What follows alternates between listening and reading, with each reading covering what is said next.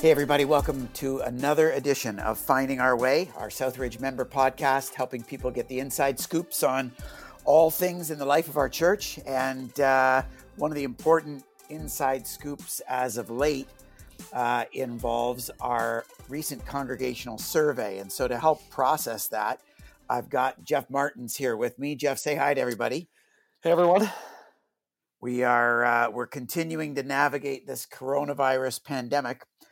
And we've made the commitment, above all else, no matter what we don't know, we've committed to navigating this pandemic together. And so I know recently, in the past couple of weeks, we've engaged in now a second round of a community input survey. And so, Jeff, it's great that you could speak into this, knowing that you've been kind of quarterbacking this process. Before we dive into the survey, any update you want to provide just on your own personal world? How's the fall season been going in your world? Yeah, you know what, the fall's been good. It's been super active and busy, which that has made it felt like a normal fall. Like lots of the busyness and activity has looked different, felt different, had lots of different layers to it, like so many of the dynamics of our lives. But the pace, frankly, has felt like a refreshing taste of normalcy of really trying to keep the gas pedal down. And yeah, and actually with that in mind, our family is looking to unplug for a week next week, just actually heading up to an opportunity up north, which I am really also looking forward to at the sort of in the midst of this busy fall pace. So yeah, that's kind of the scene in our world. So you're basically trying to act like it's post-pandemic and you're we were regular routine of busyness and craziness and trying to go on vacation. And right. Well, we were supposed to supposed to go to Myrtle Beach, which obviously is not a thing, a non-option. So we're able to stay in Ontario, but if all things still go as planned in the next days, we will get away for a little bit up north. So looking forward to that. Yeah. Oh, that's great. Yeah. And anything you want to say about your work world? I know we're going to talk about the survey in a moment, but yeah, well, this is the time where once we get to this stage of fall, our team is trying to connect with as many of the life group leaders as possible. Frankly, we've probably had more frequent connection with them than we maybe normally would, which has been fantastic. At this point in the season, we're trying to have connections with life group leaders to really get a sense for how has the life group experience this fall gone. Now that we've been, somewhere around 6 to 8 weeks into life groups meeting together. Now that has been way more customized and everybody's kind of come online at different paces, different times. Some are on meeting on Zoom, some in person, whatever. But yeah, right now the what's been fun is we're starting to get that pulse of just hearing about how people are still growing and discipling in community as they seek to share faith, friendships, and relationships in the context of life groups. And this is where you start to hear some of those stories and kind of get a glimpse into what actually progress God is making in people through people, in this season. So yeah, that's been good. Getting into the survey, because I know people want to dive into this conversation. You've been processing the results of this most recent online survey. First things first, how did you feel about people's engagement? I know that we got great engagement back in the summer. You and I recorded a podcast to debrief all that experience. Talk about the engagement of this time around. Yeah. I know that for me was going to be just one measure and metric alone. Now that we have this, we're doing this sort of comparison exercise from August to now November, and was kind of curious whether we would get the same amount of response. You're sending emails about these things. We're sharing it in the online service. It's on the website. Are people still going to stay in tune enough to actually get, see this thing, find the link and take the time to fill it out? And this one probably started a little slower because right in August, we got like tons of response so fast. But what's been awesome is that now that we've given it a couple of weeks, just I think it was yesterday or the day before I compiled this info to kind of feel like, okay, we've established the results so we can debrief them. We surpassed how many surveys we had in August. So in August, we had 407 was kind of the final number I worked with. And 415 was how many I was at yesterday. And again, some of those represent couples and households. So when you think of just the core of our community staying engaged, wanting to have a voice in this, I'm thrilled again with seeing people take the time to respond to this survey and be a part of the conversation. So that's been fantastic. That is a huge metric. Yeah. And I mean, you talk about all the communication channels that we deployed. We deployed those all hands on deck channels the first time as well. Yeah. And so it's not like, we provided a little bit of communication at the beginning, and now this time, a staggering amount. It was sort of an apples for apples. And to hear that we're getting as much or even more potentially engagement this time is super, super encouraging, especially in light of some of the bigger conversations that we're having right now. Similarly, what was the difference between, I know you offered 2 surveys or 2 options. One was the 2-minute and one was the 10-minute. Talk about the engagement between those 2. Yeah, it was kind of similar. Again, last time it was like pretty much 50-50 on the nose. This would be relatively similar. I mean, I got the numbers right here. There would be a few more people that just went with the short survey, just sort of the quick and dirty version of the short survey. 217 responses to that one, and 198 responses on the longer form survey. But what's great is it gave those 2 options again in an apples to apples way. We did that in the summer too, just to make it as accessible as possible. Did the same thing and saw about a 50-50 split between the 2. So I think giving us a balanced response where there's a number of questions. Some of the key ones we'll focus on were in both survey anyways, but for those that were willing to sort of take the extra few minutes to just chime in on a few more things, it's nice to still have a pretty good representative, a couple hundred people respond to that longer form. So yeah, that's excellent. Anything just top of list, high level about this survey's feedback, maybe even compared to the last one, that surprised you? I think one of the things I was pleasantly surprised about would be, as the surveys came in, still how consistent those, at least that are engaging at this level and voicing, taking time to voice, to add their voice to the conversation, how consistently they are still engaging with the online service. I know it's been such a long time that we've been at this, and when it comes to worship and sort of the gathering experience, doing this online, we've monitored the views and things like that, and you've seen some change and some difference or whatever. But the fact that our core, we had one of the questions was just out of curiosity, how often are you participating? The almost every week answer is still by far the strong majority of people engaging, tuning in, participating in that way every week. And probably the strength of that and how consistent that was, maybe with a slight drop, but not much from the summer. I was pleasantly surprised to see that, because really didn't know if that would be as strong as it was in the summer.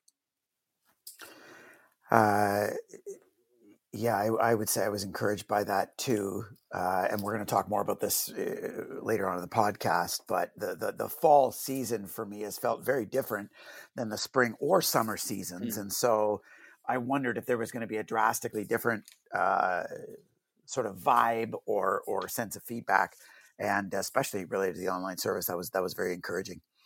Obviously, the most critical piece or purpose of the survey feedback was to gain, again, another season's worth of input on the reopening of our large group in-person Sunday worship gatherings. Talk about what you feel we learned through this survey, and maybe in contrast or comparison to the previous one again. Sure thing. Yeah, I think this is also on those questions about services or the potential of reopening gatherings. I think probably we didn't totally know what to expect, but thought we might see that much more sort of change in opinion or change in perspective or kind of more to be debated in the results. But there's more consistency in these numbers to compare, like relative to the summer, than maybe we thought or we expected. Now there is some change. It's not dramatic. It would be more subtle and not necessarily insignificant, but kind of just subtle. And I think what you see, not surprisingly, in how long it's been since we could convene as normal, that there is some increased interest and hunger in some of the questions that describe, if we were to do something, would people actually come and check it out or participate? Or would people be willing to, let's say, to bring their kids to a program, especially kids that now have been in school? Like, there's some increased the interest and hunger. appetite. The appetite's there. Yeah, But as far as people, to the questions, and I don't know if you now want to get into some of these numbers, but to the questions about should we change the course of what we've been doing as a church, for the most part, what we've seen kind of so far, and I know we have some meetings coming up to keep discussing, staying the course seems to be the pulse, which is similar to, you know, what people were sharing when we did this survey in the summer. You want to talk about the numbers now? Sure. Yeah. Because I know there's basically the way that I've heard you process it is there were kind of three main questions that create kind of a through line of how we process this data. Sure thing. Yeah. So kind of the bullseye question, you know, on to the reopening question was the one where we said, given the current state of the pandemic and protocols in place, would you like to see Southridge reopen worship gatherings at 30% capacity of our facilities at this time? So we asked that same question in August, you know, anticipation of the fall. We're asking it now, kind of, you know, as we were anticipating turning over the calendar into the new year. So that number in the summer was 24%, that about 1 out of 4 people would say, yes, I'd like to see us do that. That number now is 31%. So again, a slight uptick, but not some kind of dramatic change. But to sort of the yes, I'd like to see us reopen, people, 31% would say yes. 45% would say no. Compared to that was 49% in August. So that's where you see some of the shift, but it's about consistent. And then we've still had an undecided option, recognizing it can be hard to know what you feel or think in this time. So giving sort of acknowledging that and integrity to that, 24% would say undecided. So that was kind of that's the sort of first question of where are people at? What are people longing for? The second question that is sort of the part of the through line of how we analyzed what are people really wanting or how would they respond or behave. We had asked a question, same one as in August, of if we did open, what would your response be? Would you come right away? Kind of asked a question, would you might just kind of check it out and see how it feels? Would you wait and see and kind of hear what other people are saying? Or would you prefer to hold off really until we hit that vaccine level? So we asked that question again. And to the response of I'll be there as soon as we open, that was 19% in the summer. That's now 29%. So that was a bit of a bigger jump. Yeah, right? That's a change. Yeah, that's a bit of a shift. But you went from 31% who would say, yes, I think we should open, 29% who said, I'll be there. So those were actually a little closer, where we saw kind of a drop off in the summer. It went from 24% to 19%. This is 31 to 29, if people are still hopefully following the way I'm describing this. And then the third question that we had asked, again, really drilling into what would we prefer and kind of what would our actual actions or behaviors be between a live service or the online service. You know, we shared, I'll read the question here. Which response, given the protocols, yeah, right? Which response would describe your perspective on whether in-person worship gatherings with all these protocols, you know, we're obviously wearing masks, we're physically distanced, we're not supposed to sing, we can't receive communion, you know, we can't interact, we probably wouldn't be able to safely provide kids programming and stuff. Would you prefer that, or would you still prefer online services? That was kind of then the final crux question. In August, at the end of the day, only 12% of people said they'd prefer an in-person experience subject to all those protocols compared to what we're doing online. Now, again, that's shifted a little bit. It's still less than the sort of yes votes, so to speak, but it's 24%. So that number is actually doubled, where 24% would say they would prefer something in person, even in spite of all the protocols and guidelines compared to the online service. So that is now about 1 in 4 people feeling that. So again, that's the through line, where 31% in this survey said, yes, we'd like to see us reopen. 29% said, I'd be there. 24%, when they think through all the protocol, would say, yeah, actually, I do still think that'd be preferable. That compared to 24, 19, and 12.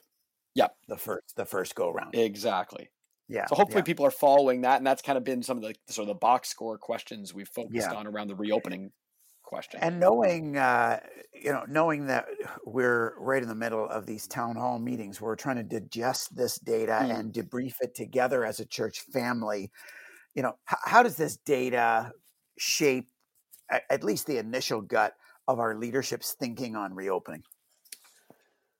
Yeah, I think it tells us that there's this increased appetite, which doesn't surprise us at all, because not all of us know this is not ideal, and we as leaders are desperate for the opportunity to experience the power of convening in worship together. And so it's not surprising, frankly, you'd expect to see that increased hunger. But I think at first blush, it does kind of feel like I'm not sure enough has changed. And actually, someone even said in the comments, I mean, there's lots of open-ended comments that you try to sift through to get, again, the pulse, and those are very helpful. One comment was somebody saying, I don't think enough has changed in the pandemic to feel like there's a different kind of decision we should make. And I think that's probably some of what we're initially feeling or reacting to. But again, through these town halls, are going to be getting a more heart-to-heart conversational version of that as well. So, yeah. I mean, it's funny. If I was just to speak personally, I actually anticipated the results to be quite different. I when you were talking earlier about the appetite, and I would say even the comfort level. I mean, right. We know more about the virus. We know more about where it generally focuses as far as the real significant impact of it. Our comfort levels around the protocols and around mask wearing, in shopping malls and restaurants and things like that. The comfort level of, being in relationship, albeit with protocols, kids at school, stuff like that.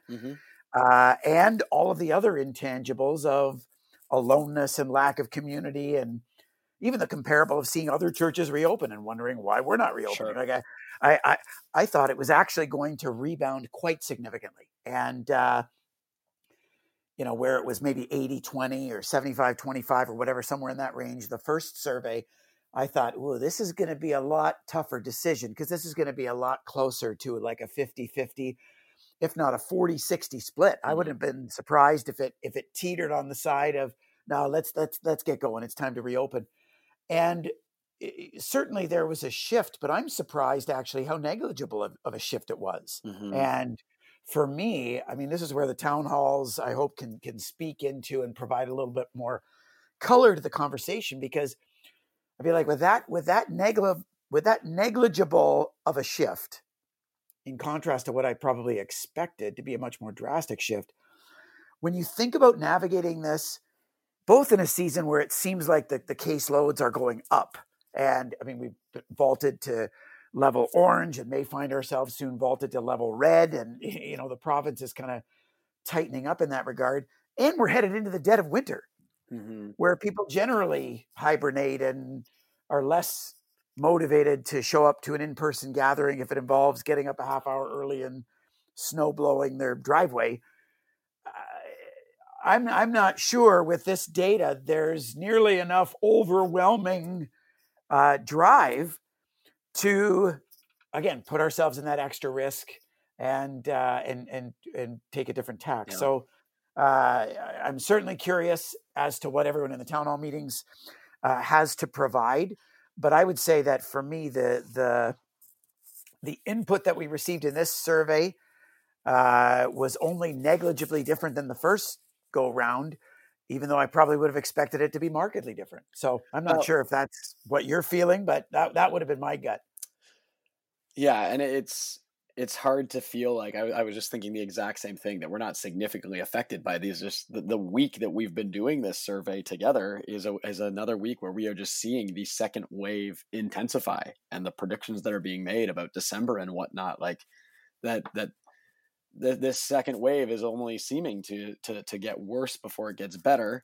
And there's all those winter dynamics. It's interesting. There could be a couple perspectives on that. I was thinking, it made me think of a couple of the open-ended comments. One parent voiced just the very comment to say they even if they feel that they're at a place that they could be comfortable bringing their kids to a service, given everything we're managing, they could hardly imagine kind of bringing them in the middle of winter, especially when it's the snowy days like you're talking about, and again the risk of cold and flu season, that they'd rather wait till spring, even though at some level they could get their head around bringing their kids somewhere. That was kind of one version of a comment. Where another person was saying, as they were anticipating winter, have we become more nimble as a church?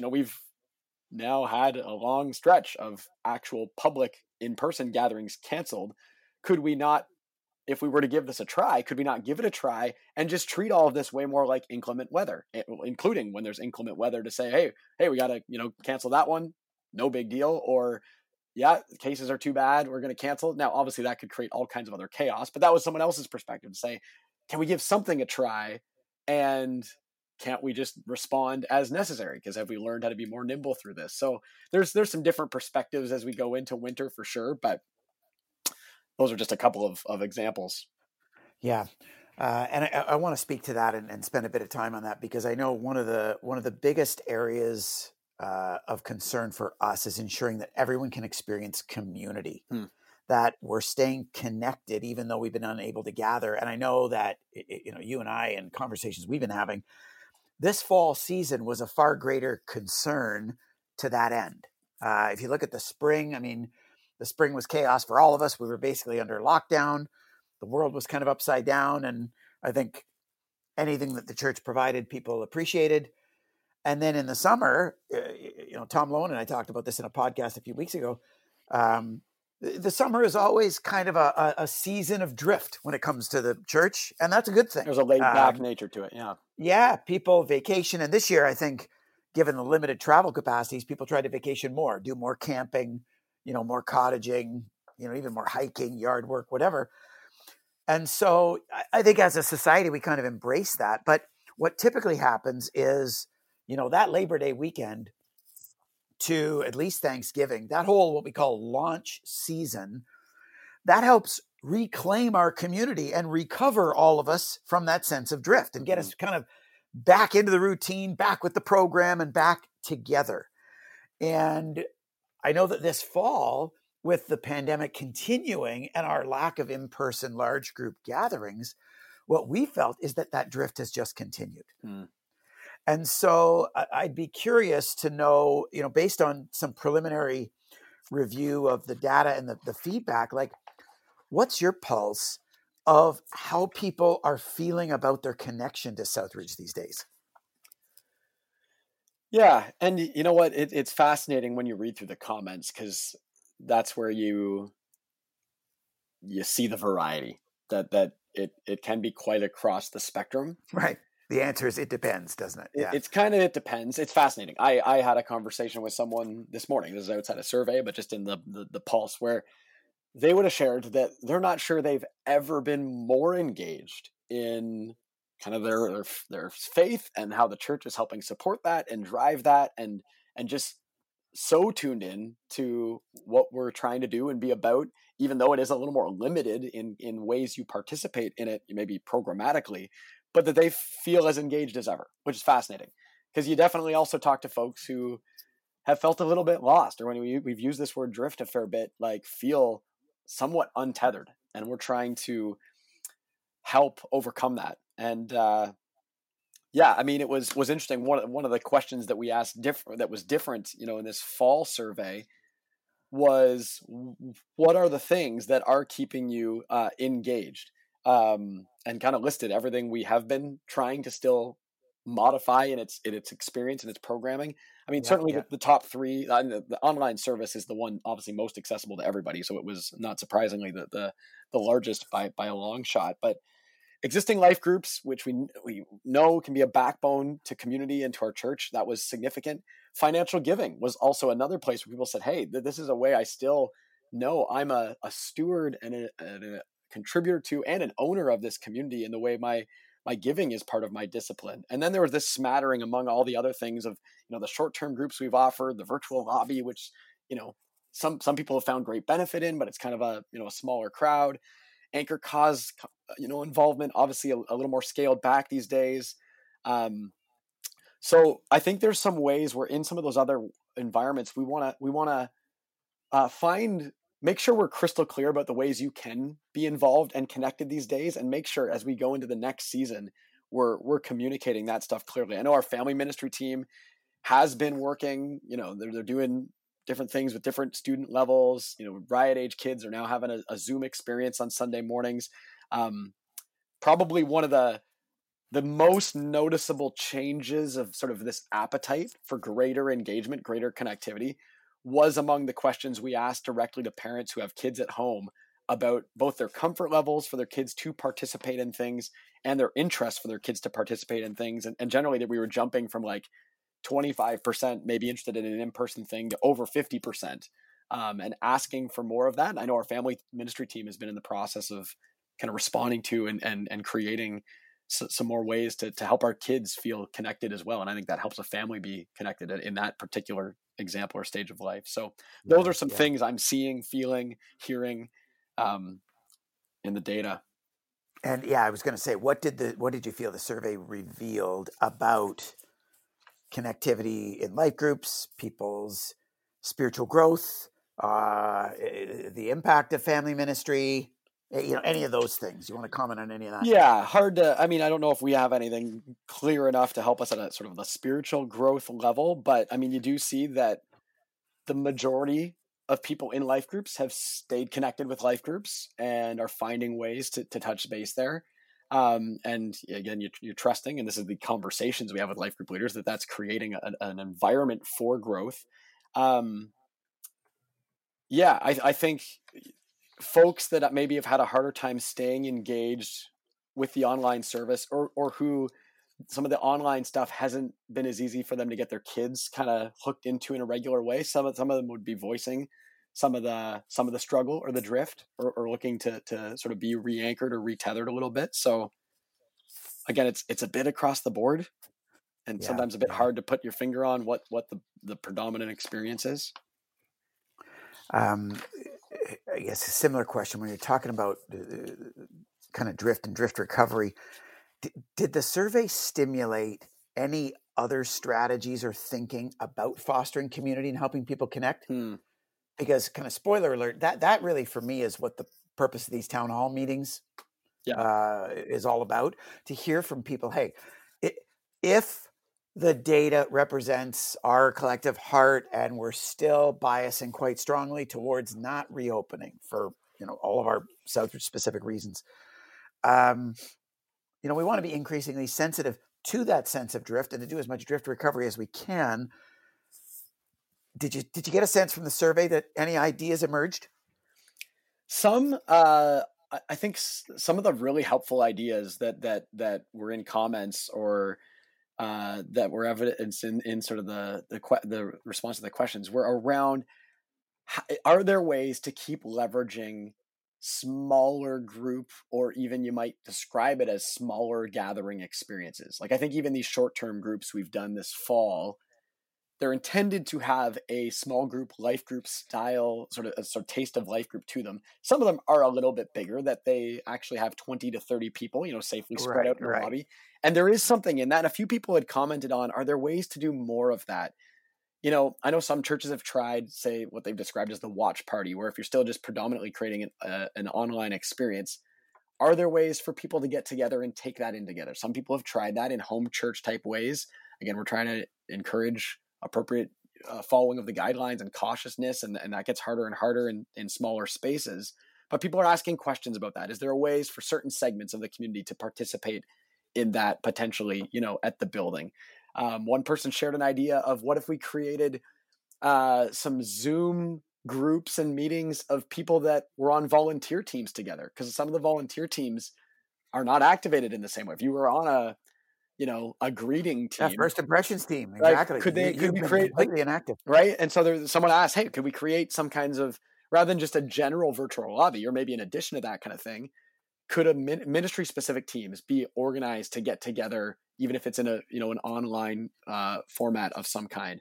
So trying to create sort of small to mid-size pockets of connection. And there probably is lots of those ideas, could probably just keep spinning us into more ideas. Some of those are being mentioned and asked for. So I think we could keep trying to play with that kind of stuff. Mm-hmm. And anything at this point, knowing it's end of November, 1st of December, that you feel as we look to the new year, reopening or not, if we're listening and we're hungry to experience greater degrees of connection and community, that you feel like we can look forward to? Yeah, I mean, another part of the conversation, one of the conversations I was in earlier today with someone from our community was just how much more self-motivated and self-directed this season of our it feels like this season is demanding of our faith. Now we want to walk with and support and resource and inspire, as we believe the church and we need each other. Faith is not a solo sport. So we want to provide that. And yet there is some truth to that there's we need to choose to engage in what's available. That is a first choice that we have to make. We're hoping we have a great remainder of the fall and Christmas season together. Again, even as we're doing things in different ways or from a distance. But also, we've already been talking about how in January, it's going to be a new year. And this year has been a crazy year. But how do we take that calendar turn, even while we're still navigating COVID, to really reset and restart all of our faith journeys? It's never a bad time to kind of reclaim, restart, recommit. And out of that, certainly there's much resourcing we're going to continue providing that as we choose to engage it, it can fuel our faith. And at a communal level, there's lots of ways to still know that we're in this together. Again, it's amazing how many people describe just even participating in the service at 10 a.m. When they do it at Sunday morning at 10 a.m., there is a different sensation than when they don't, knowing there's a togetherness. Beyond that, I'd certainly keep preaching to all of our existing life groups, or if you're not, like, to be in each other's corners, to be each other's champions of each other's faith life and sort of discipling each other that way. And if you're not in a group, we want to still find ways to help you get connected. And we'll probably, we don't have this menu confirmed yet, but we anticipate another round of short-term groups kind of late January, early February into the winter season. Again, not knowing, will most of those be online? Will some be at the church? That kind of thing, like we did this fall, still to be determined. But those are going to be places where we create the smaller to even mid-size environments of community to be in this together. You said at the very beginning of this, we've been committed to keep doing all of this together, and we want that to be true for people. Mm-hmm. And one of the things, you mentioned that I'm looking forward to is that New Year's series. That, because I'm hearing that a lot, just people emotionally desperate to hit the 2020 reset button. Yeah. And so, to walk people through a month in January of how we can hit the reset button with God and personally and with those closest to us and in our relationships and even with the church. I think that people are hungry for that, and I'm excited to see God do that. Yeah. And again, it starts with the choice to actually keep engaging, to actually, at a service level, to tune in, right? To be a part of what God is doing among us. Does take it always that first choice to keep stepping into it and allow it to shape your own life. Yeah. Well, listen, Jeff, thanks for being here. And thanks to all of you listening in. If you haven't been able to be part of last week's town hall meetings, we still have some tonight, tomorrow, and Wednesday. And so if you can catch one of those at a location near you, we would love to engage in this conversation in person if you're comfortable. But just really appreciate you continuing to navigate this pandemic with us together and continuing to allow God personally and together as a community to grow us as a church as we continue finding our way. So thanks for joining us. We'll see you again next week. Take care, everybody.